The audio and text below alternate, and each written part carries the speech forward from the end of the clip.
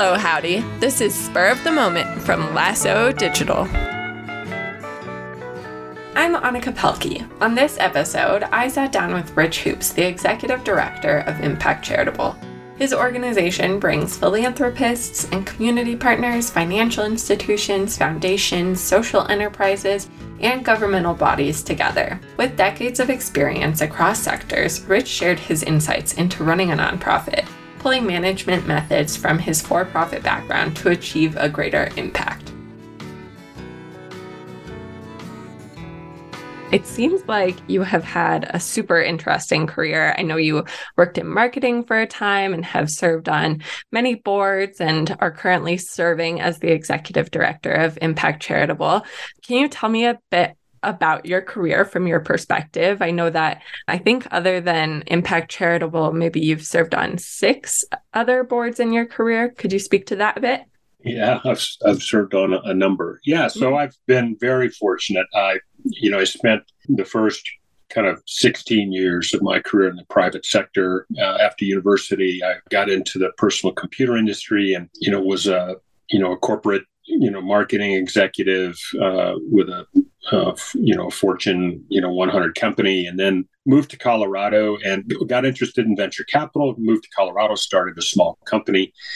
And then when I moved to Boulder back in 2000, I wanted to start to engage in the community and kind of contribute and give some time. And so my foray into the nonprofit sector was through an organization called Social Venture Partners. It's a national organization, actually international organization, who has chapters around the country. And there's one in Denver, there's SVP Denver, and there's Social Venture Partners Boulder County. And so I started and those organizations have folks like me, partners like me, who contribute capital and time on a pro bono basis to invest in early stage nonprofits. And we advise executive directors and boards on a range of topics, typically using our business experience, helping with strategic planning and financial planning and other kinds of capacity building. And so I really enjoyed that work. And after I got out of my startup in about 2004, I took a little bit of a sabbatical, but I'm not one to sit idle for very long. So I just decided to use that time to just donate and volunteer with as many nonprofits as I could.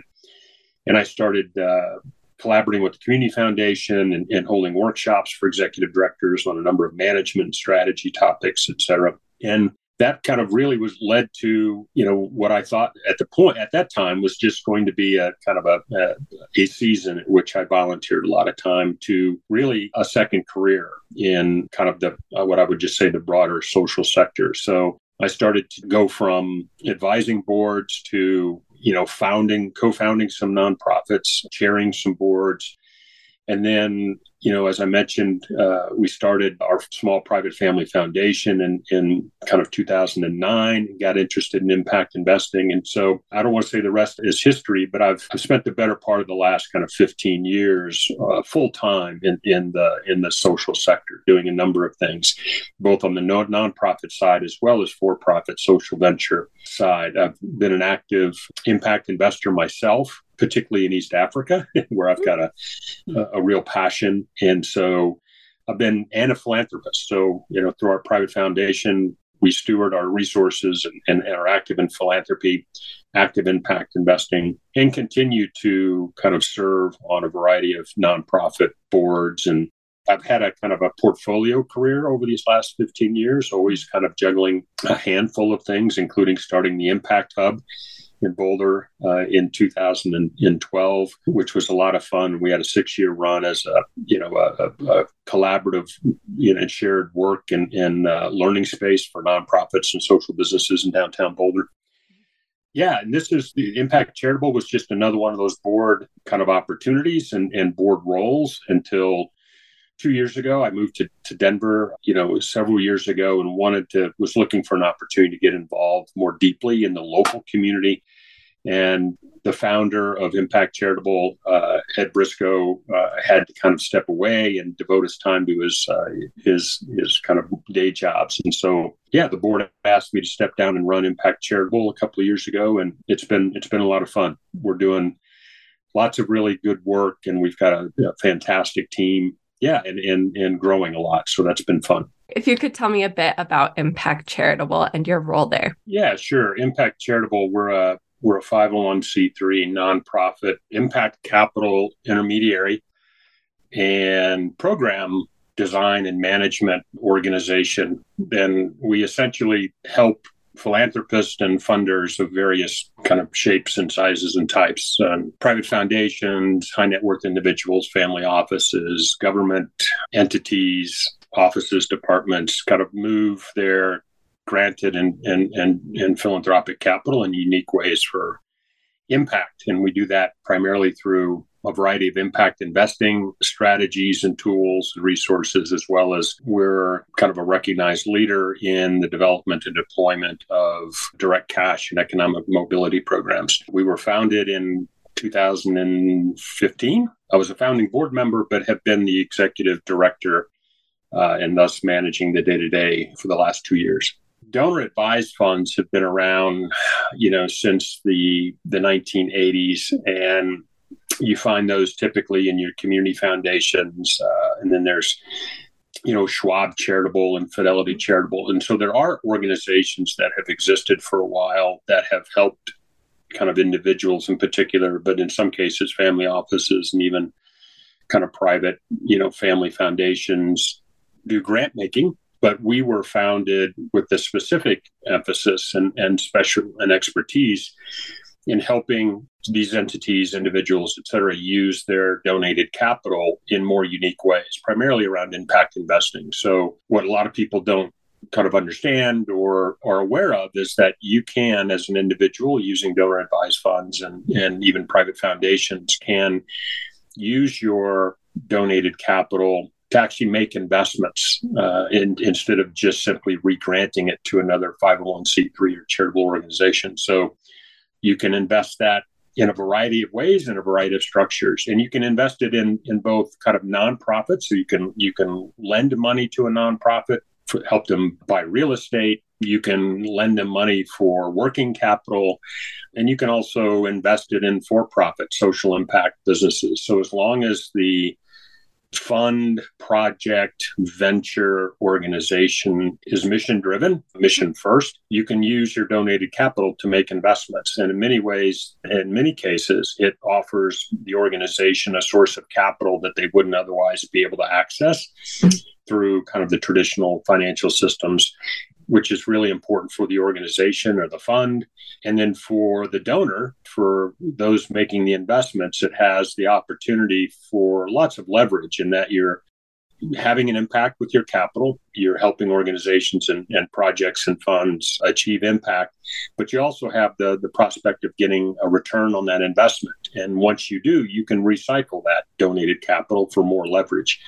So we offer a variety of services, direct investments, so we can help individuals and entities make investments in specific ventures or funds. And we also help a lot of private foundations make program-related investments, again, into specific entities or in some cases, funds. Like I mentioned, your organization is super unique, at least to me. And I'd love to hear a little bit more about how you guys got started. I know you mentioned you were founded in 2015 and you were one of the founding board members. I'd love to hear about how you guys saw a need for an organization like this. Yeah, sure. Well, really gained lots of popularity around 2008 and 2009. There was a gathering of kind of some of the major philanthropic players, the Rockefeller Foundation, a number of them in New York. I think it was in 2008. And they had been doing some impact investing, but they weren't calling it that. And one of the results of the gathering was they coined this term, impact investing. And so it started to gain lots of traction. Folks in some of the local folks in the philanthropic community and entrepreneurial community started to look for different ways to kind of promote impact investing, this impact notion of impact first investing. And in about 2010 or 11, an organization called Impact Assets was created in the Bay Area. And it was really the first kind of philanthropic organization that offered donor advised fund services with a specific emphasis on helping people use their donated capital to make impact investments. And so impact assets was focused on ensuring that when your money was just sitting in investment with impact assets, that it was invested in a way that aligned with your values. So it was invested in clean tech companies and different environmental, social, government-focused funds. And then the other side of that was this idea that we wanted to help you make impact investments with that donated capital. And so impact assets kind of set the stage, or at least kind of created this awareness and understanding that you actually could create a donor advised fund or a 501c3 with this emphasis. And so a friend of mine had decided that, he was a big fan of this idea of providing alternative for at least folks in Colorado to have access to these direct investments and using their capital in unique ways. And so, it was started out in 2015 kind of as a donor advised fund provider, which again, there are many, here locally, that your community foundations, whether that's the Denver Foundation, Rose Community Foundation, Community First Foundation, and then Schwab Charitable, Fidelity Charitable. There's lots of options for donor advised funds, but none of them would help their donors, their donor advisors, do anything other than traditional grant making. So Ed saw an opportunity in the market to create one that was really focused on impact investing. And then as we started to kind of demonstrate our capabilities, we started to get interest from foundations and others who wanted, family offices, private foundations, even government entities who wanted to do kind of non-traditional things with this capital, but didn't have the internal expertise or capacity. And so we just started getting asked to do more and more of this kind of transaction intermediary work, and which has now become almost the bulk of what we do alongside of direct cash. Thank you for sharing that. Yeah, I think that something that really intrigues me about the work that you guys do is kind of the behind the scenes stuff. I'd love to hear a bit more about how your organization identifies where capital gaps might be in community needs. Oftentimes, we'll either have ventures or funds who are raising impact first capital come to us, and thus we at least know that they're there. More often than not, it's a combination of the ventures, the funds, the projects, the individuals and entities that are seeking capital who have had some conversations as they go out and they fundraise, but realize that in order for their potential investors to kind of actually move capital, they would need help. They would need either an intermediary, or they would need some of our services to actually do diligence or do underwriting or help actually structure the investments. Oftentimes, impact investors on the supply side of capital don't have the skills, experience, expertise to actually do the transaction. And then more often than not, those who are seeking are often first time. They're looking for capital for the first time. So both sides are somewhat inexperienced. And so that's where we come in. Usually it's either investors coming in and saying, hey, I have this thing that I'd like to invest in, but I need your help. And or we have the folks seeking capital say, hey, I'm out fundraising and I've got some interest, but my investors could use some, my investors and I could really use your help for a variety of reasons to actually make this thing come together. So in many cases, we're the conduit or the bridge that connects the supply and demand for impact first capital. I'd love to hear if you, I don't know, it sounds like you kind of found a passion in the social sector. I'd love to hear if you have any idea on why it kept calling to you. I think part of it, a lot of it is it's about the people. My early experiences, and these were largely with pretty small nonprofits serving a variety of issue areas in the greater Boulder County area, and coming alongside executive directors, program managers, and boards of organizations who work tirelessly, to solve, issues in their community. Smart, passionate, hardworking folks. It became really easy to for me to walk alongside them. And I discovered fairly early that along with a lot of that passion that often comes with starting kind of early stage nonprofits, there's also somewhat a lack of what I would call kind of business and management experience, right? Most nonprofits are founded by individuals who have kind of issue area expertise. They often start out in social work, or they've been program managers. But running a nonprofit is running a business. And I found, as we all did at Social Venture Partners, that our business expertise, our experience of starting, growing, and running organizations and helping them scale had lots of impact. So as whether I was helping an organization do strategic planning or just mentoring, providing kind of executive coaching to EDs of organizations, was finding that I was making a difference. And so when I put those two together, being able to kind of walk alongside individuals who were really inspirational and passionate and hardworking, and that the investment of my time and experience was having a demonstrable, effect on those individuals and those organizations, it was just something I couldn't turn away from. It was just too much fun.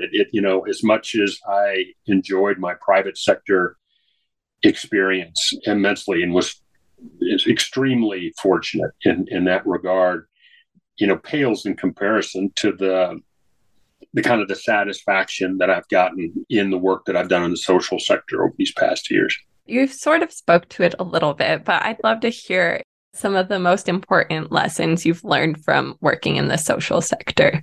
The first thing I took away after working with nonprofits in those early years was that they really are businesses. I think I knew nothing about nonprofits when I first started, kind of coaching and advising. And so I spent a lot of time listening, and I kept, trying to understand what is unique about nonprofits, versus my private sector experience. So, what is the major differences between for-profits and nonprofits? And there are clearly some, kind of unique differences that make them both challenging and interesting, et cetera. But at its core, as what I came away with was that they are actually businesses. And in many cases, they're not really run like businesses. They're not run with the type of rigor and discipline and kind of strategic thought that they need to. Now, that being said, I also gained a real appreciation for the nuances of nonprofits. So those areas where they are different, where, relationships and communities and issue areas are complex and they're not always straightforward. I guess the other thing that, that I recognize is that which again is why kind of I got into impact investing, is that the nonprofit space and the social sector in particular is pretty inefficient. If it was, which is evident by that we're still tackling with the same issues we've been tackling with for decades, right? So if the government sector and the private sector and the social sector were really effective at kind of solving these problems, then we wouldn't still probably need a social sector. So we need to continue to come up with kind of disruptive, creative approaches to how we use capital and how we think about allocating resources. And in general, the nonprofit sector and philanthropic sector is not very innovative. And which is kind of still one of the things that can drive someone mad, particularly me, is that the philanthropic sector is fairly risk averse. Mm-hmm. And yet it should be capital that we are taking all kinds of risks with, so I think there's a variety of things. It's really hard to scale nonprofits, which is why for-profit social ventures are increasingly attractive. But yeah, those are some of the things that I've learned along the way. I'm sure it's quite similar, but any advice to someone who's new to directing their nonprofit? Well, I think this gets back to something that for the last question, one of the things that I learned and have experienced, right, is that a nonprofit is only as effective as its leadership. Mm-hmm. And so high-performing nonprofits have a couple of things kind of in common. They have a really strong executive director. They have a really strong board and board chair in particular. And those two have a really strong relationship. And unfortunately, I would say that is the exception rather than the rule. Mm. I've found most nonprofit boards to be, I would say, marginally effective. Yeah, and it's more common than not that the board and the executive directors have, relationships that are kind of more check and balance, oriented than it is kind of real partnership oriented. I've seen both sides, and as an executive director today, it's critical. And I've chaired a number of organizations over the years, and that recipe is fairly consistent in terms of what success looks like. So, to that degree, back to your question, there's a couple of things. Run your organization with rigor. Right. What I used to tell executive directors is that just because you have a tax exempt status isn't a license for not to run a very kind of rigorous and disciplined organization that expects high performance out of the individuals in the organization as well as the organization as a whole. And work hard to help develop your board and find, board and board leadership that wants to be engaged and understands its role, kind of its dual role in both kind of certainly primarily the governance function, but really as a support system for the executive director and the senior management team to do the work and do the work well. And those aren't easy tasks, but to me, they make all the difference in the world. Thank you for sharing that. Yeah. I'm sure that is really helpful for a lot of folks to hear. As someone who has worked in the nonprofit sector, I definitely agree that boards and executive directors maybe could be better at working together. So are there any times maybe that stand out to you in your career in the social sector when you really saw the impact of your work and what you've done? Oh, wow. Big question. Sorry. Yeah, that is a big question.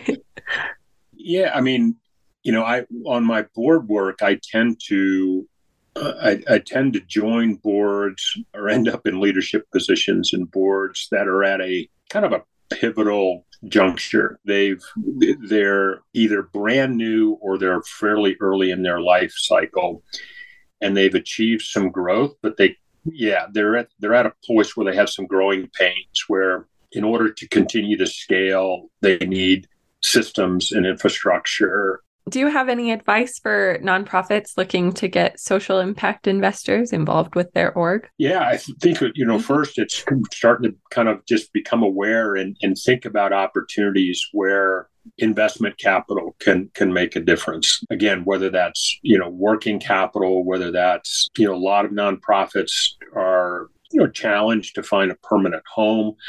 So is it, instead of paying rent, is it possible to secure your own space? And if so, there are more and more kind of initiatives around providing nonprofits financing and funding for their own real estate.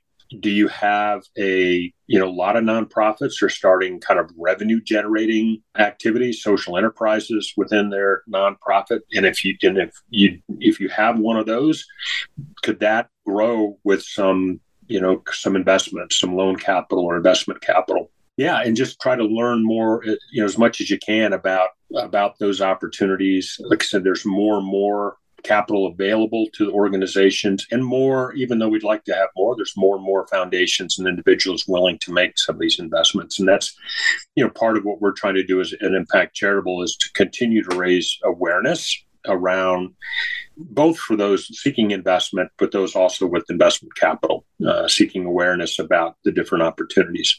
Sweet. And then before I let you go, how can organizations or individuals get involved with Impact Charitable? Yeah, well, you can, reach out to us on email. You can go to the website and learn about things. That would be the easiest way. Subscribe to a newsletter.